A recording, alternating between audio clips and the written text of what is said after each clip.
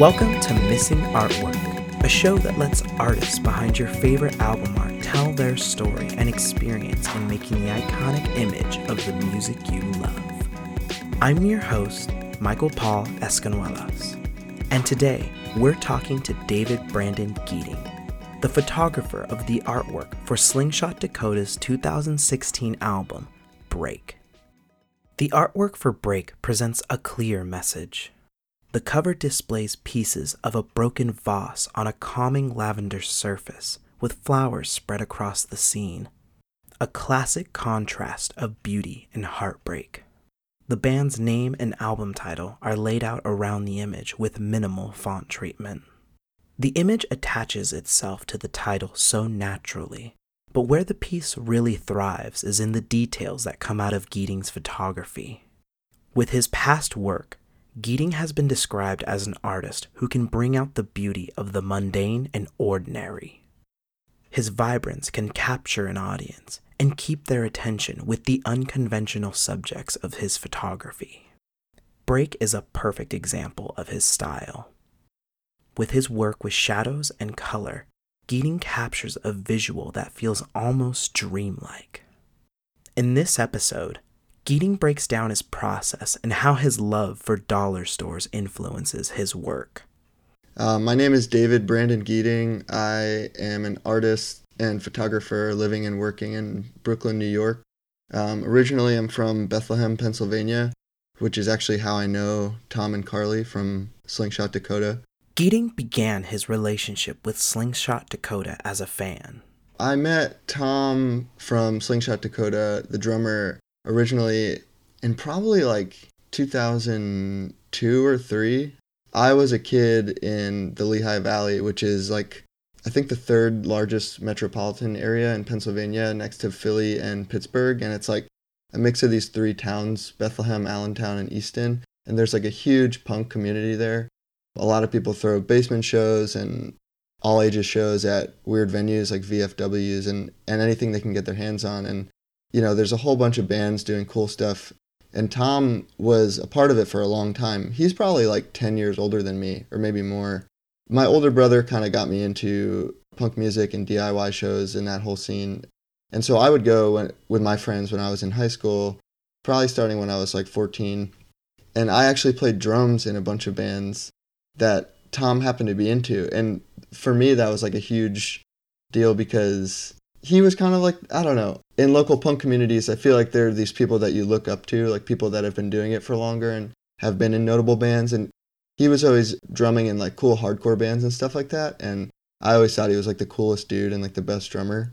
Slingshot Dakota, I actually remember seeing them before Tom was even in the band. It used to be a 3-piece. It sounded a little bit different. There was guitar in it. So I knew Carly too. We kept in contact. And like, even when I moved from PA to New York City, Tom would still follow my blog, and, you know, whenever I would see him in person or talk to him through email, he'd, you know, give me props on my photo work and be like, dude, your stuff's amazing, like, blah, blah, blah. And so he's always been supportive in everything I do. Before, in previous records, they had worked with a variety of artists that they knew too, so they were probably just thinking, like, who else do we know that's doing cool stuff visually? And they reached out to me, and it was cool. With the band allowing so much freedom on the project's direction, Geating broke from his conventional work process. With this album art, all they really told me was that the name of the record was Break. And I don't know why. I don't normally work like this, but it was just kind of like a gut reaction to make something almost really obvious, things that were broken or torn apart or things that were being pieced back together. And normally I don't work like that. Normally I try to do something that's not as obvious, where it's like, I'll have the initial reaction, but then maybe I'll go with the second idea to make it a little weirder, a little bit harder to crack. But for this one, I don't know where these 4 ideas really came from, but they all came out of me just thinking about the word break and thinking what it means to break and what happens when something does break. And they kind of just let me roll with it. You know, we wanted to do something fresh that was kind of influenced by the record title and also by the music. They sent me like a rough draft of the record, which I listened to in full like the day before I shot it, just to get a sense of, how the music sounded and if the artwork reflected that in the right way, you know. When I heard the music, it wasn't very dark, so I didn't want it to be misleading. It could have gone in like a super kind of sinister direction, but it didn't. It's bright, but there's something melancholy about it, and I think it's that kind of dichotomy that makes it work. Taking influence from his past work, Geating was able to implement his signature style for Break. You know, my work is always evolving and stuff, but I think the work is in the vein of a lot of my other work, where it's sort of these things that are maybe inexpensive or mundane or insignificant, but presented in a way that makes them feel more important or more significant. So I always sort of am prone to using that approach. The cover that they ended up using was a photo of flowers and a vase, both of which I bought at a dollar store and then a bodega right next to each other. I'm not really concerned with it having monetary value. It's not really about that. It's just about doing what you can with what you have and trying to say something kind of strong and smart, but in a way that is relatable and kind of like, I don't know, I feel like there are these sort of aspects in everyday life that people just overlook. Although it may seem simple, Geating recruits several elements for his subjects. So depending on the project, I'll either improvise the whole thing, like just kind of wing it from, me going into a store and wandering around aimlessly and just grabbing whatever catches my eye, like, oh, this would be perfect, without having like any kind of preconceived notions about what I'm going to make. But for something like this, where I wanted it to read, I wanted people that have no idea about my work and just like the band and people that buy records based on how they look. I just wanted these things to pop out and make sense. So I kind of put some more thought into it before I went on my search for things. So I actually sent Tom and Carly like a list of ideas before I started doing this, and they told me the ones that they liked and the ones that they didn't like. I didn't tell them how they would look or what colors I would use or the exact materials and things. This process includes taking objects from his everyday life. I live in an apartment in Greenpoint, Brooklyn, and I also have a studio space that I rent there where I make most of my work, but it's about a 15-minute walk away. So on the way to my studio, there's a bunch of stores that I pass all the time. Dollar stores are like huge for me. They, you can buy so many things there that are super visual, maybe not too well made, and maybe not the best quality if you're using them for practical things, but for things like this, they're perfect. So that plate and those forks are both the plate and all the silverware is from a dollar store. As I mentioned before, the flowers are from like a small deli that was selling flowers out front. The leaves and the sticks are from a park, and the photo I just cut out of an old book I found at a thrift store, some kind of a book about nature from like the early 90s. And I don't know, I like this landscape and I thought the colors would be cool on yellow.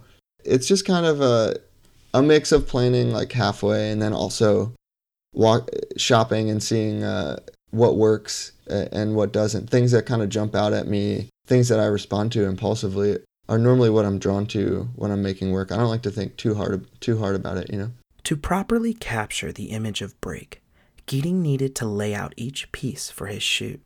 I went about laying out the cover by just kind of, first breaking the vase, which is something that I have little experience in doing, at least intentionally. So that was kind of, that was a challenge in itself. I just ended up wrapping it in a cloth and like hitting it with a hammer, and then just kind of like sprinkling the pieces down on a piece of colored paper with gloves on, just like trying to arrange them and not hurt myself and make something that looked cool visually. And also something that looked like set up, but not too set up. Like something that looked like it could have actually been thrown down on the ground, broken there, and that's the way the pieces fell. So it's all about finding that balance. I wanted it to look like there was some motion to it, even though it was a still life.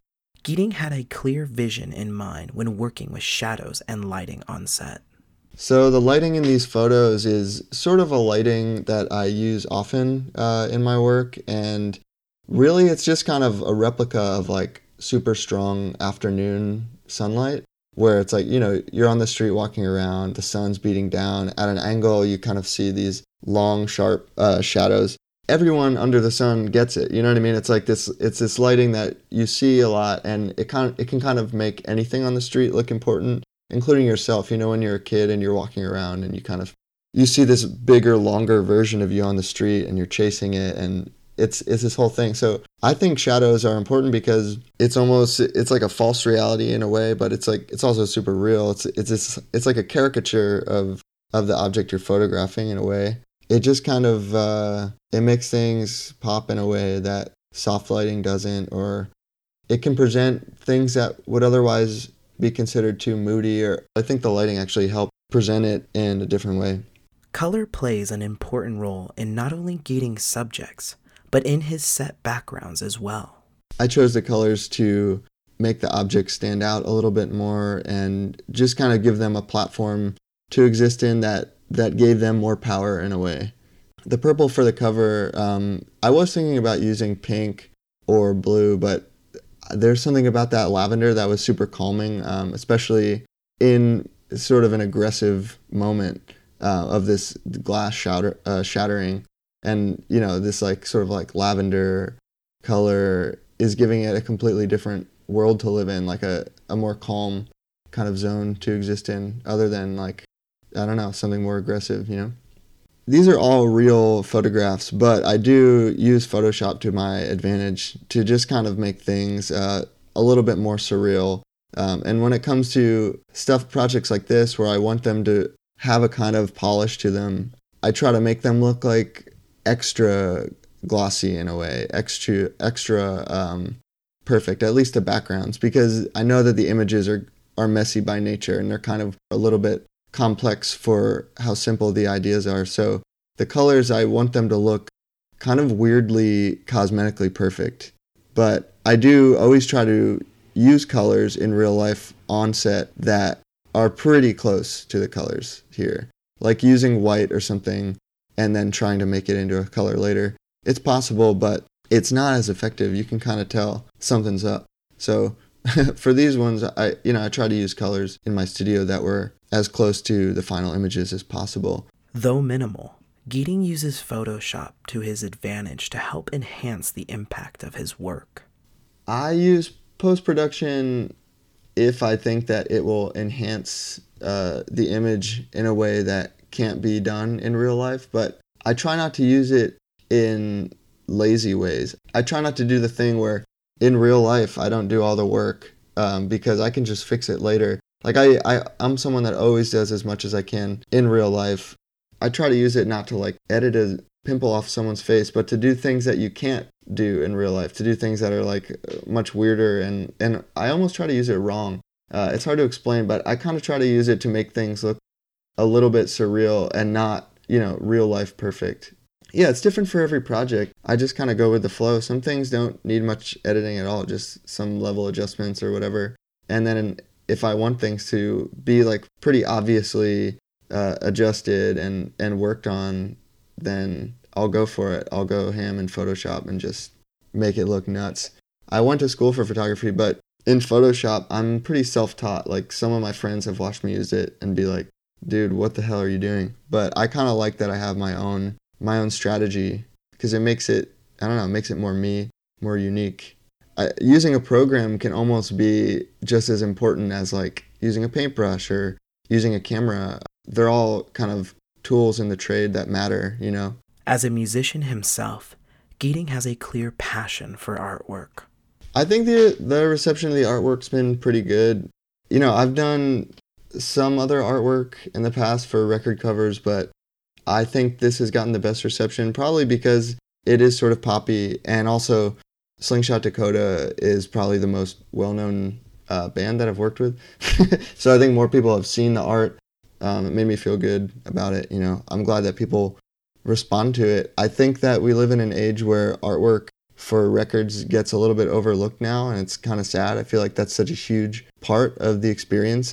Obviously, I buy albums on iTunes too, and I stream things and whatnot, but there still is something about buying a record and opening it up and having that big artwork and looking at it while you listen to the music and, trying to make sense of everything all together, as opposed to just hearing a song blindly, or just seeing the image and not hearing it. I think there's something nice that happens when all of those things come together.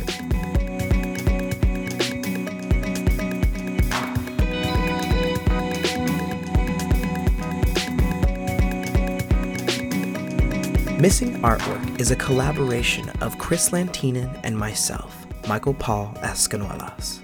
We are part of the Modern Vinyl family of podcasts, which represents other great shows like Pilot Study and Vinyl Crawl. Check out modern-vinyl.com to see the latest vinyl news, features, and to find out more information about our podcast family. Thank you to Mark Reddito for our theme music. And of course, thank you to David Brandon Geating for talking with us. You can see more of his work at dbg.nyc. We are still in our podcast infancy, so please go and subscribe to our show on iTunes or whatever podcast service you favor, and leave a review telling us how much you love us and the show. Then go share us with your friends. We're always on the hunt for new listeners. You can also follow us on Twitter at Missing Artwork or at Modern Vinyl. Thank you for listening. It's not my fault.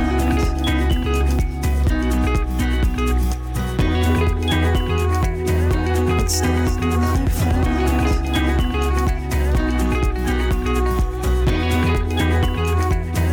It's not my fault.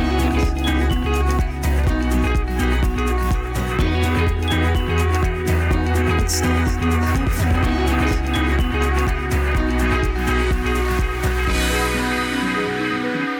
It's not my fault.